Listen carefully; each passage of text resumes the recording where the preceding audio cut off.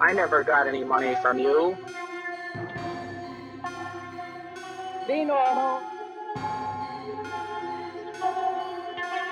And now, Mr. Edwards, I would like to make a disclosure, something which has never been revealed to the public. This is The Saucer Life, exploring the history and lore of flying saucers, and other things. I'm Aaron Gullius. The Saucer Life is a podcast in which we explore concepts, events, or people from the world of flying saucers. No preconceptions, no snark, no belief, no debunking, no story ever left fully finished. This is Encounter 607, Odds and Ends. In every episode of The Saucer Life, there are parts of the story that I don't have time to get to, forget to talk about, or honestly just didn't know about until after the show went out. So today, I'm going to take some time to revisit some topics where, after I talked about them, I realized I should have talked a bit more, or about something a bit different. Don't worry, you don't have to have listened to these episodes to understand. In fact, let this be a guide to what you should check out that you might have missed in the archives over at saucerlife.com.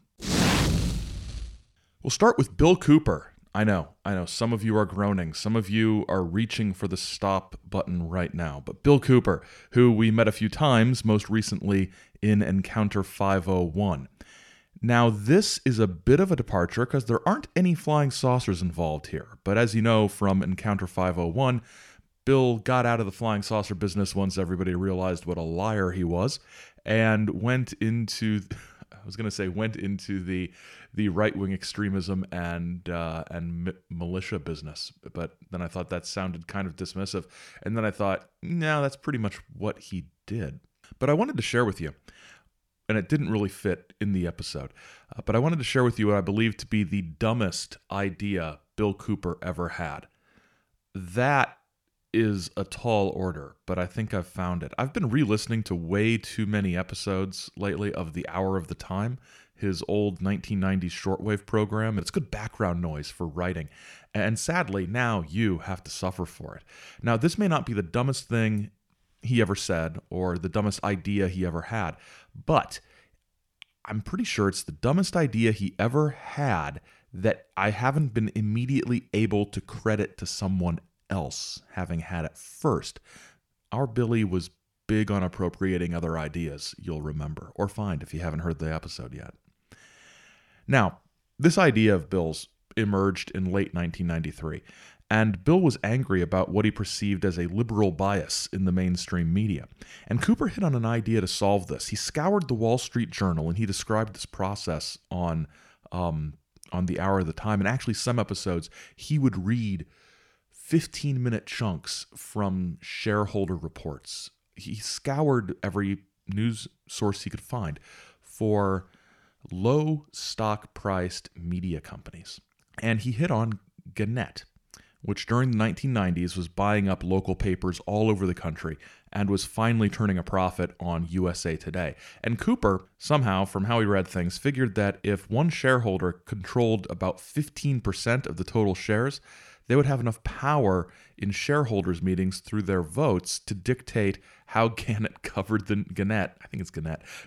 news. So his plan was for listeners to go out and buy as many shares of Gannett stock as they could. At the time, it was about $50 a share. Once people have all their paperwork for the Gannett stock, they were to go to a notary and sign over their proxy voting rights to Bill Cooper, who I'm sorry. I may edit out that laughter, but I might not. Bill Cooper would then go to the shareholders meetings scheduled for May of 1994 with everybody's proxy voting rights in hand, and then change the direction of the media in the United States. The only catch, besides the whole idea, was that his listeners were not apparently interested in buying Gannett stock. In a January 1994 episode, like 4 months actually, before the big shareholders meeting, Bill spent the entire hour, minus 5 minutes to try to get people to buy gold from his sponsor, haranguing the audience for not being in line with his orders to buy Gannett stock and send him their voting proxy rights. It may go without saying, but I don't think Cooper ever pulled this off. And after about March of 1994, I don't think you hear him mention it again. No flying saucers, but that was a story I wished that I would have had time to fit into the episode. Of possible interest connected to this is a new book that I just received today. Haven't had a chance to read it yet. Entitled "Pale Horse Rider: William Cooper, The Rise of Conspiracy, and the Fall of Trust in America" by Mike Jacobson. Jacobson is, according to his bio, a writer, quote, known for his explorations of the seamy side of urban life and for his offbeat and witty take on popular culture. I confidently predict that I will have some harsh criticisms of the book, so, you have that to look forward to down the road, because Bill Cooper, I can't quit you. That's all there is to it. Okay, next. In Encounter 206, we looked at the FBI's interest in the Detroit Saucer Club, particularly a woman named Laura Mundo, or Laura Marxer, as she was known at the time. Since that episode was produced, I've acquired Mundo's 1982 book, The Mundo UFO Report. Sadly, I've not yet gotten my hands on her first book, Flying Saucers and the Father's Plan, published by Gray Barker's Saucerian Books. The book, and I gotta say, my copy is signed by someone who wrote Laura Mundo in cursive on the inside cover. I don't know if it was her, but it was signed by somebody, so that's close. The book is based on columns Laura wrote for the Broadsider newspaper, which was based in Northville, Michigan. Now, contrary to what you might think, Northville is not in the northern part of Michigan. It's a suburb of Detroit, but it's slightly north and a ways west of Detroit, so I will graciously allow them to keep the name Northville, Michigan. They're welcome. So the book opens with some photos before there's any sort of writing at all, photos. And what I love about it is that it goes from pictures of Laura hanging out with Desmond Leslie, who wrote the book Flying Saucers Have Landed, where George Adamski's flying saucer encounter first appeared, and then group shots of Laura and her Detroit flying saucer pals, and then abruptly moves to classic UFO photos like the UFO photo taken in McMinnville, Oregon, for example, if you're familiar with that one. It's fun. There's also a set of diagrams about how she views the metaphysical universe. This is all before you read anything at all. And then once the words finally start, there's a foreword from a sociologist at Eastern Michigan University. And he says this, which I find interesting. For social scientists, the neglect of the flying saucer phenomenon is particularly reprehensible. While the particulars of the controversy are very much open to debate, the flying saucer social movement is important social history. Thousands of people have been involved. Ufology has become a popular pastime, and for many, a consuming passion. The new student of the literature is overwhelmed by the extent to which the flying saucers have become popular culture. There is so much to sort out that I suspect the important questions have yet to be asked. I have to agree with every word of that. Well done, Professor David Stupple of the Department of Sociology at Eastern Michigan University, who wrote this 5 years before the book was published in 1975. Another thing Dr. Stupple says, and I love this, it's just the most polite thing ever that he has to say about Laura, and I hope someday to have a reason to say something like this in this exact way, because it's so kind but truthful. Although I do not endorse her metaphysics, I do not discount her as a person.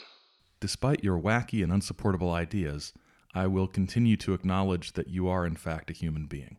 Laura's author note gives us an idea of the wacky yet slightly boring nature of what was to come.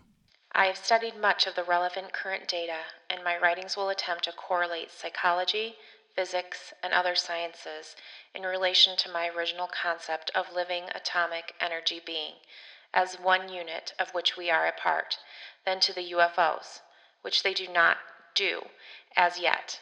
I am not a doctor of medicine, physics, or theology, but I have studied the sciences extensively enough to relate them to my original concept of living atomic energy being, which I shall attempt to do in this book, confirmed face-to-face to me by the visiting space people.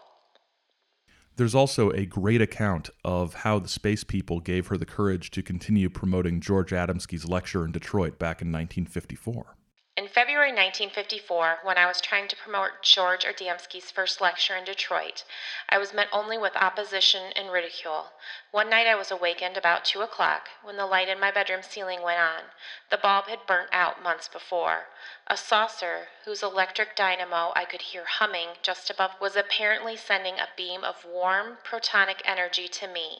Negative electrons create cold, present in supernatural experiences, so-called, but are really subnatural, are from infrared frequencies rather than ultra-blue. My body felt as though I was standing naked outdoors in the snow with golden sunshine being poured over me. I felt at one consciously with all the living atomic energy being, of as the universe, as though I knew everything for a few seconds that it probably lasted. I have been raised to the prime atomic state. The next day I had tremendous energies, with my invisible electronic, positronic, outer force field apparently expanded. I went about continuing to promote Adamski's Detroit lecture with no difficulties this time.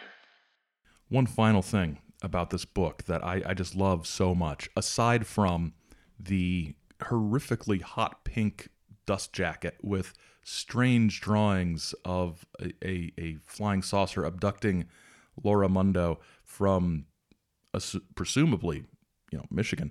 But the flying saucer, you can see this on the graphic that accompanies this podcast episode on the website. It says Venus across the side with the traditional feminine symbol of the circle with the sort of crossed lines underneath it. So it's a lady saucer? I don't know.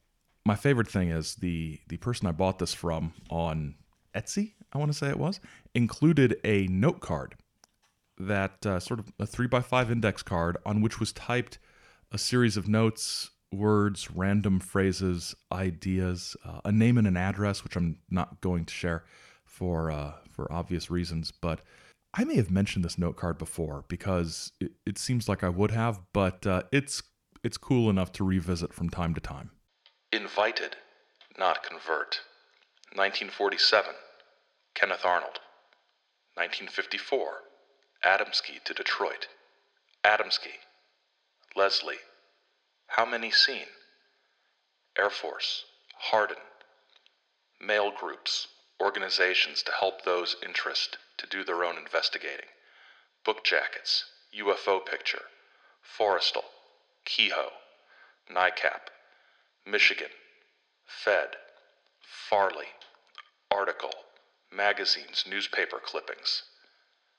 Science, Crystal, Lee Forest, Non-Psychic, L.A., Hole in the Ground, Foundation Membership Plan, Register, What They Have Said, Reason for Coming, Bombing, Shift in Magnetic Poles, Consciously Evolved to where they can come in but not until the time is right, Outlaw War, or blow ourselves to pieces so badly all will want peace. Do they believe in God? Question. Remember a time before digital things when the notes you were taking were limited by the physical object on which you had at hand to take notes on?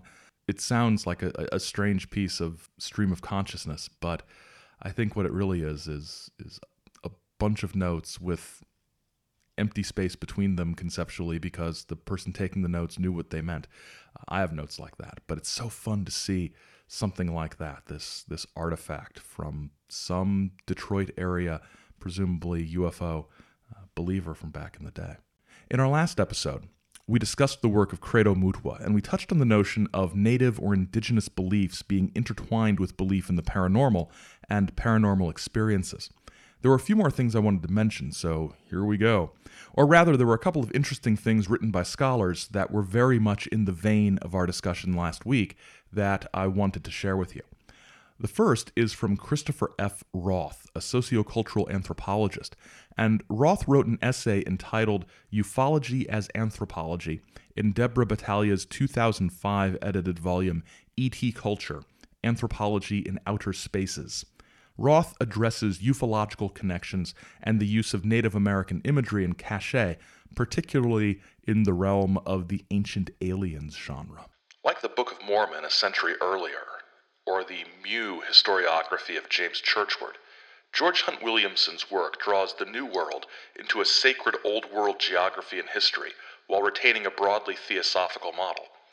This recentering of world history toward the Americas was a necessary stage in the transplanting of occult racial concepts into the new American soil.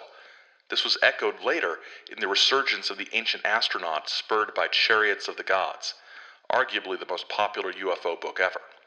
An easy criticism of Daniken's view of history is that it sees Indians as effectively extinct and looks only to their ancient monuments, not their living cultures, for evidence of a civilization high enough to require hypothesizing alien invention. But in this way, Amerindian archaeology becomes, in quotes, our past, the heritage of all Americans, including European Americans.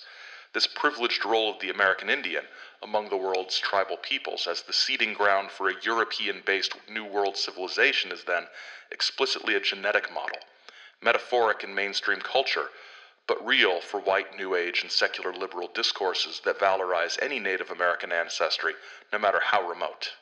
And that's an important point, that among what other things that Roth said, the tendency within UFO and paranormal circles to address a non-native interpretation of native ideas sort of in isolation to the particular time where this particular book or document was found, without taking into account how those beliefs and ideas might have changed up through the present, since these cultures still exist, is an important thing to consider. And it's an idea shared in some ways by Philip J. Deloria, who currently teaches in the history department at Harvard. He discussed similar issues in his 1998 book, Playing Indian. Playing Indian does not include the standard wordy academic subtitle, but the blurb on the back cover should give you an idea of Deloria's argument. He says, quote, "Moving from the Boston Tea Party to the present, this provocative book explores the ways non-Indian Americans have acted out their fantasies about Indians in order to experience national, modern, and personal identities. In this complicated tug-of-war between imaginings and actions, Indian people have been embraced and rejected, frequently humiliated, and occasionally empowered. The historical anxieties revealed by Playing Indian continue to haunt Americans, both Indian and non-Indian, to this day." So in a chapter not about UFOs, but entitled Counterculture Indians in the New Age, Deloria discusses the way in which actual Native Americans were, in some ways, almost surplus to the needs of those who sought to embrace what they saw as the spiritual aspects of Native American culture. Like its counterparts in communalism, politics, and environmentalism, the New Age brand of countercultural spiritualism rarely engaged real Indians, for it was not only unnecessary, but inconvenient to do so. While many traveled to Harney Peak and Bear Butte, holy places named in Indian books, they rarely engaged the Lakota or Cheyenne people who also visited these places. Even in a quest for fixed meaning, Indian people were basically irrelevant. Indianness, even when imagined as something essential, could be captured and marketed as a text, largely divorced from Indian oversight and questions of authorship. No flying saucers in sight, but an echo of what I said in the Credo Mutwa story. Deloria's description here could be applied to some who have appropriated Native American imagery, as well as a wide array of archaeological or artistic creations, for the purposes of pursuing an alien agenda of some kind. Both of these books are worth checking out if you're interested in history and anthropology, and links to get them on Amazon are in the show notes, or, my recommendation, rely on your local library and interlibrary loan. And actually, what Deloria said there about Indianness and authenticity and authorship, and that issue of abandoning those things because you can simply buy a book that, talks about the stuff without, maybe being connected to the people it got the ideas from. I think one of the things that made and continues to make Credo Mutwa so significant in not just his alien discussions, but in all aspects of African culture that he talks about, is that he carries a very non-Western sense of authenticity with him. We discussed how different scholars have talked about how, sort of the uses of that authenticity over the years. But we'll leave that there because there's something coming up that's less thinky and more fun. In Encounter 503, Little Gray Men, we met Richard Boylan. Now, in that episode, we discussed his conclusions about alien abduction, Basically, his view was that aliens were great, and if anyone had negative experiences with aliens, it probably wasn't aliens, but rather military or intelligence officials conducting operations to frame the aliens and paint them in a bad light. I think I mentioned this. I can't imagine that I wouldn't have, but I don't have time to go back and re-listen to everything. But in 1995, Boylan lost his counseling and therapy licenses. I say lost, like they fell down the back of the couch and he couldn't find them. But what I mean is the state of California took them away because he was violating ethical standards, including engaging in hot tub therapy sessions with patients. Now, I've done some research, talked to some people, and I understand this is not the done thing in the world of psychology. So if you're seeing a therapist and they want you to get in a hot tub with them, call the state of California or something and get their license taken away. So, without the means to continue firsthand research into the abduction phenomenon, Boylan became increasingly focused on conspiratorial aspects of the phenomenon and constructed or appropriated an elaborate political cosmology very similar to the Ashtar Command deal, interplanetary diplomacy, friendly aliens protecting the Earth, with various factions on Earth either supporting or opposing the aliens who were here to bring us into the Galactic Federation, or whatever. So back in 2000, on the Alt Alien Visitors Usenet group, which we also have an episode about I think somewhere, somebody posted an email from Dr. Boylan to his mailing list with the subject latest briefing from high-level national security informant. And the person submitting this briefing sums up, I mean, this is the most bland introduction to a person ever. Dr. Boylan is a UFO investigator who some people like, but others don't. Here it is. And if you hear some stumbling over words, it's because in order to defeat the evil forces of the anti-alien cabal, Boylan decided that if snooping services like and tools like Echelon or whatever were monitoring internet communications, he could foil them by leaving letters out of words that might trigger some sort of surveillance. So nearly every word that's not a pronoun or a conjunction has a letter of some sort missing in order to fool the bad guys into not noticing his email. He's paranoid enough to do that, but apparently not paranoid enough to know that they're already watching all of us all the time. Here is Richard Boylan and his meeting with Z, or Zed, if that's the type of person you are. He emerged from his vehicle in the parking lot of a fancy hotel near the shoreline. Attired in casual dress clothes with sunglasses, thrust out his hand and said, "Hi, I'm Z." With that, I met face-to-face with one of the highest-level informants in the U.S. National Security Network. What follows are extracts from our 3-hours-long conversation. Z was deeply concerned about current events in the Middle East. He said the national security community considers that the place where soon war could break out, which would engulf not only the Middle East, drawing in not only Syria, Iraq, Jordan, and possibly Egypt, Turkey, and Iran, but also draw in larger powerful states such as India and Russia. Then, with India's attention diverted, China could march into areas of India it considers within its sphere of influence. The Western powers would have to respond, and global war would become a reality. He said that the intelligence community expects a major terrorist strike within the United States this winter, most likely a biological warfare agent dispersed across a city of note, or even a nuclear weapon detonated. He noted grimly that 18 Soviet nuclear warheads have gone missing, and are most likely in terrorist hands now. He considered anthrax the most likely biowarfare agent to be used, but allowed as that there are other killer microbes available to the terrorists also. He said terrorist groups are within the U.S. now. Z stated that the U.S. is quietly on ThreatCon Delta, the equivalent of the Pentagon's wartime DEFCON 4 alert. ThreatCon Delta is the highest level of civilian alert condition, because biological or nuclear incidents are considered likely to occur at any time now. Because of ThreatCon Delta, classified sections of the National Security Act and secret presidential national security directives have become activated. "Did you know," Z asked me, "that the president is not in charge now? FEMA is." I replied that this is unconstitutional. Z replied that the classified laws and national security directives make it legal. We discussed the various huge underground city-like installations that are all stocked and staffed and prepared to take in a certain portion of the population in the event of a disaster or terrorist strike happening. Such installations include one under the Kansas City Stadium, with a capacity to take care of 1 million selected persons. Many such installations exist and are ready to go. There is also a shadow government, Z told me, with substitute president, vice president, cabinet officers, heads of Senate and Congress, Supreme Court justices, and other top governmental officials ready to function if disaster strikes topside. Thus, he confirmed earlier leaked reports about a secret continuity of government plan.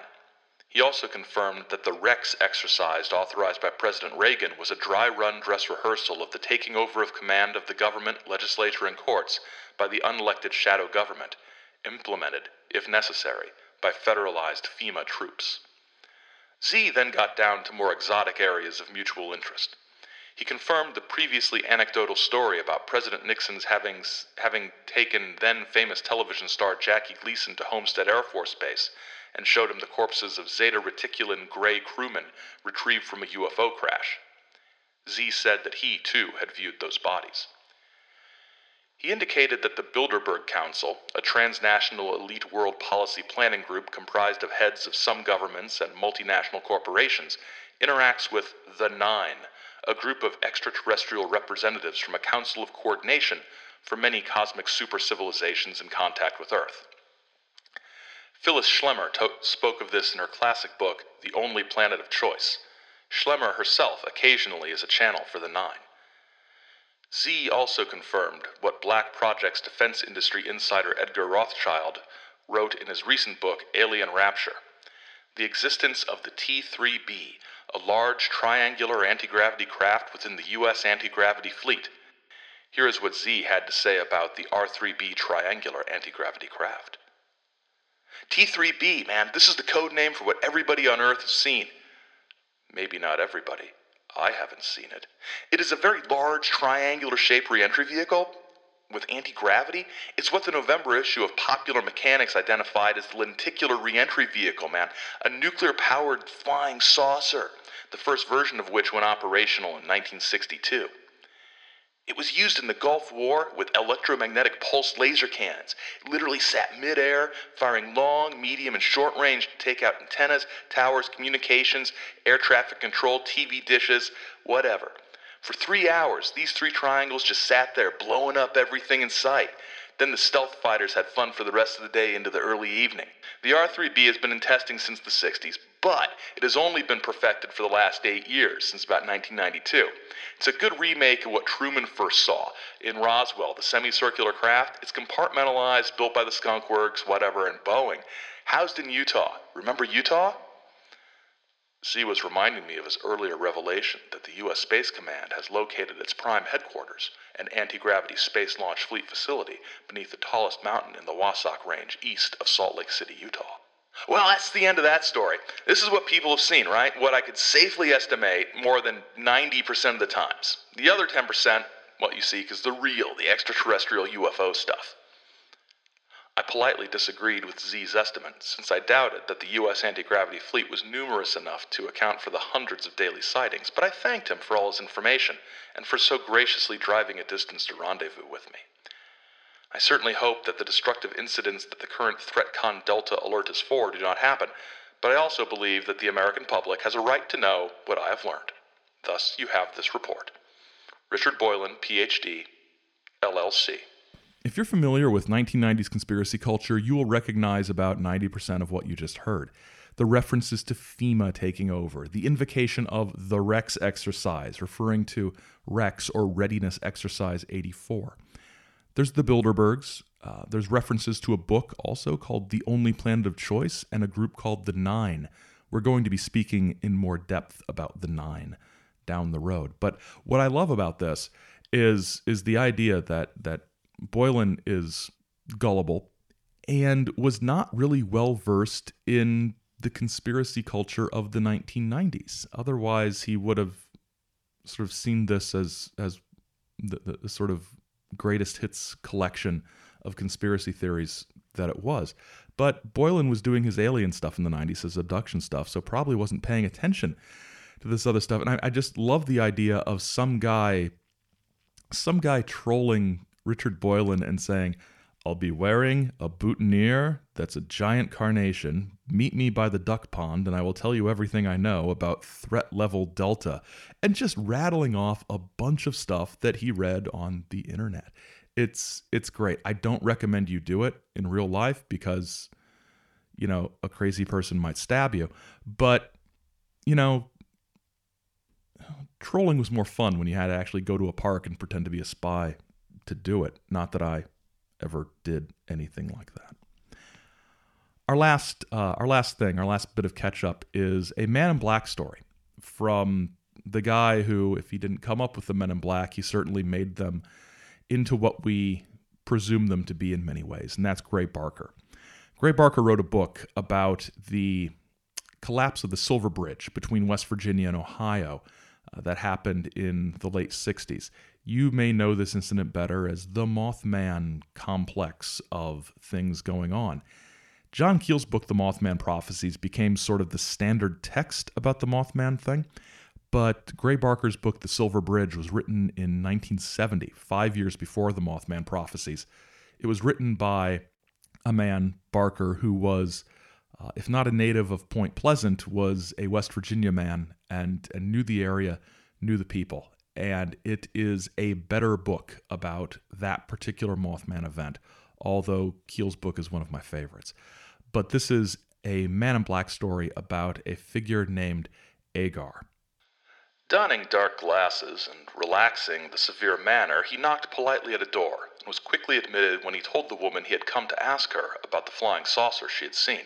She was overjoyed, and for an hour he suffered her oral aggression. But this was one of the unpleasant facets of his work which he must put up with. Pretending to listen to the lengthy details of her sighting and politely asking a leading question here and there when he could interrupt the monologue. He could sense the woman was near the end of her seemingly interminable narrative. It was time to act now, before she could continue by switching to occult subjects of some kind. He withdrew a bundle of forms from his attaché case and began writing things down, while looking about the room as if listing the furniture. Now, ignoring the hostess, he arose, walked to the TV set, closely examined the controls, and then wheeled it around and copied the serial number from its back. The woman, now obviously nervous, stopped her talking when she observed his actions. He then asked her a series of unrelated questions. Does your house have a steel framework?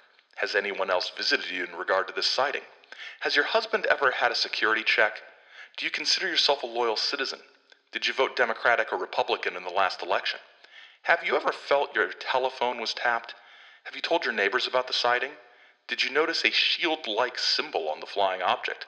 Has anyone in your family ever been arrested? As she attempted to answer each question, she became visibly more frightened and confused. Then, upon his request, she quickly agreed to stop talking about the sighting to any other person, not even her husband. Of course, she would spread the story widely throughout the community. This is just a small bit of an extended sequence about the Men in Black that is part of the Silver Bridge, and that we'll cover when we talk about the Silver Bridge and Mothman in depth down the road. Yes, we are going to do a Mothman episode. Actually, I just talked myself into a Mothman series of episodes. So thanks, Gray Barker. You did it again. What I love about this, though, is that you've got some great Man in Black stories in Keel's The Mothman Prophecies, but they're very much sort of journalistic and reporting based, sort of reporting based writing. That's good talking stuff there, Gullius. Good job. What we see in Gray Barker's Silver Bridge, and really in all of Barker's books, I think, is that he takes a more novelistic, creative nonfiction approaching, it's probably fiction because it's Gray Barker, kind of approach, and it's more fun to read. You come away with it with a sense you read some really good writing, even if you don't really know any more about what happened in a particular situation. All right. If you tuned in to this episode thinking you were getting the last part of our globetrotting adventures where we covered East Asia, don't worry. We will get to East Asia at some point. Don't worry. But from here, before we get to East Asia, I'm not sure. It might be fun. I'm sort of thinking as I'm recording what the next episode should be, and I have it. Next time, Bigfoot from space. How about that? Bigfoot from space. You can explore the archives of the show at saucerlife.com. You can check out any of the episodes that we referred to today, and you can follow along on Twitter and Instagram at saucerlife. The Saucer Life, Encounter 607, was written and produced by me, Aaron Gullius, and is a Chizo Media production. It featured Roberta Evangeline Straith as the voice of Laura Mundo. Follow us on Twitter and Instagram at saucerlife, or email us at thesaucerlife@gmail.com. You can subscribe to The Saucer Life everywhere you find podcasts, and ratings and reviews on iTunes and other platforms are always appreciated, and we thank those of you who have left reviews. Some of you have said very, very kind things, and I continue, just honestly, I continue to be amazed that that my little podcast here about flying saucer goofiness has been received so well. So thank you very much. Till next time. Keep watching the skies, because the skies are watching you.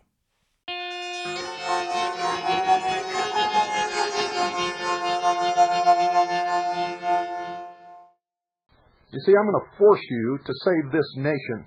I'm going to force you to do it because you won't do it without somebody making you do it, and I don't care if you hate my guts. I love my country enough to be the most hated man in the world if I have to save the Constitution and the Bill of Rights. It's all right with me if the children of this country can have a good, honest, secure future in a world with moral values and family values where they can worship at the altar of their choice. I don't care if every damn one of you hate my guts, but you're going to do this. You're going to do it. You're going to do it, or you're going to hang your head in shame, because every single time you see something on television or in the newspapers or hear it on the radio that is taking this country down the tubes, you're going to know that it is your fault.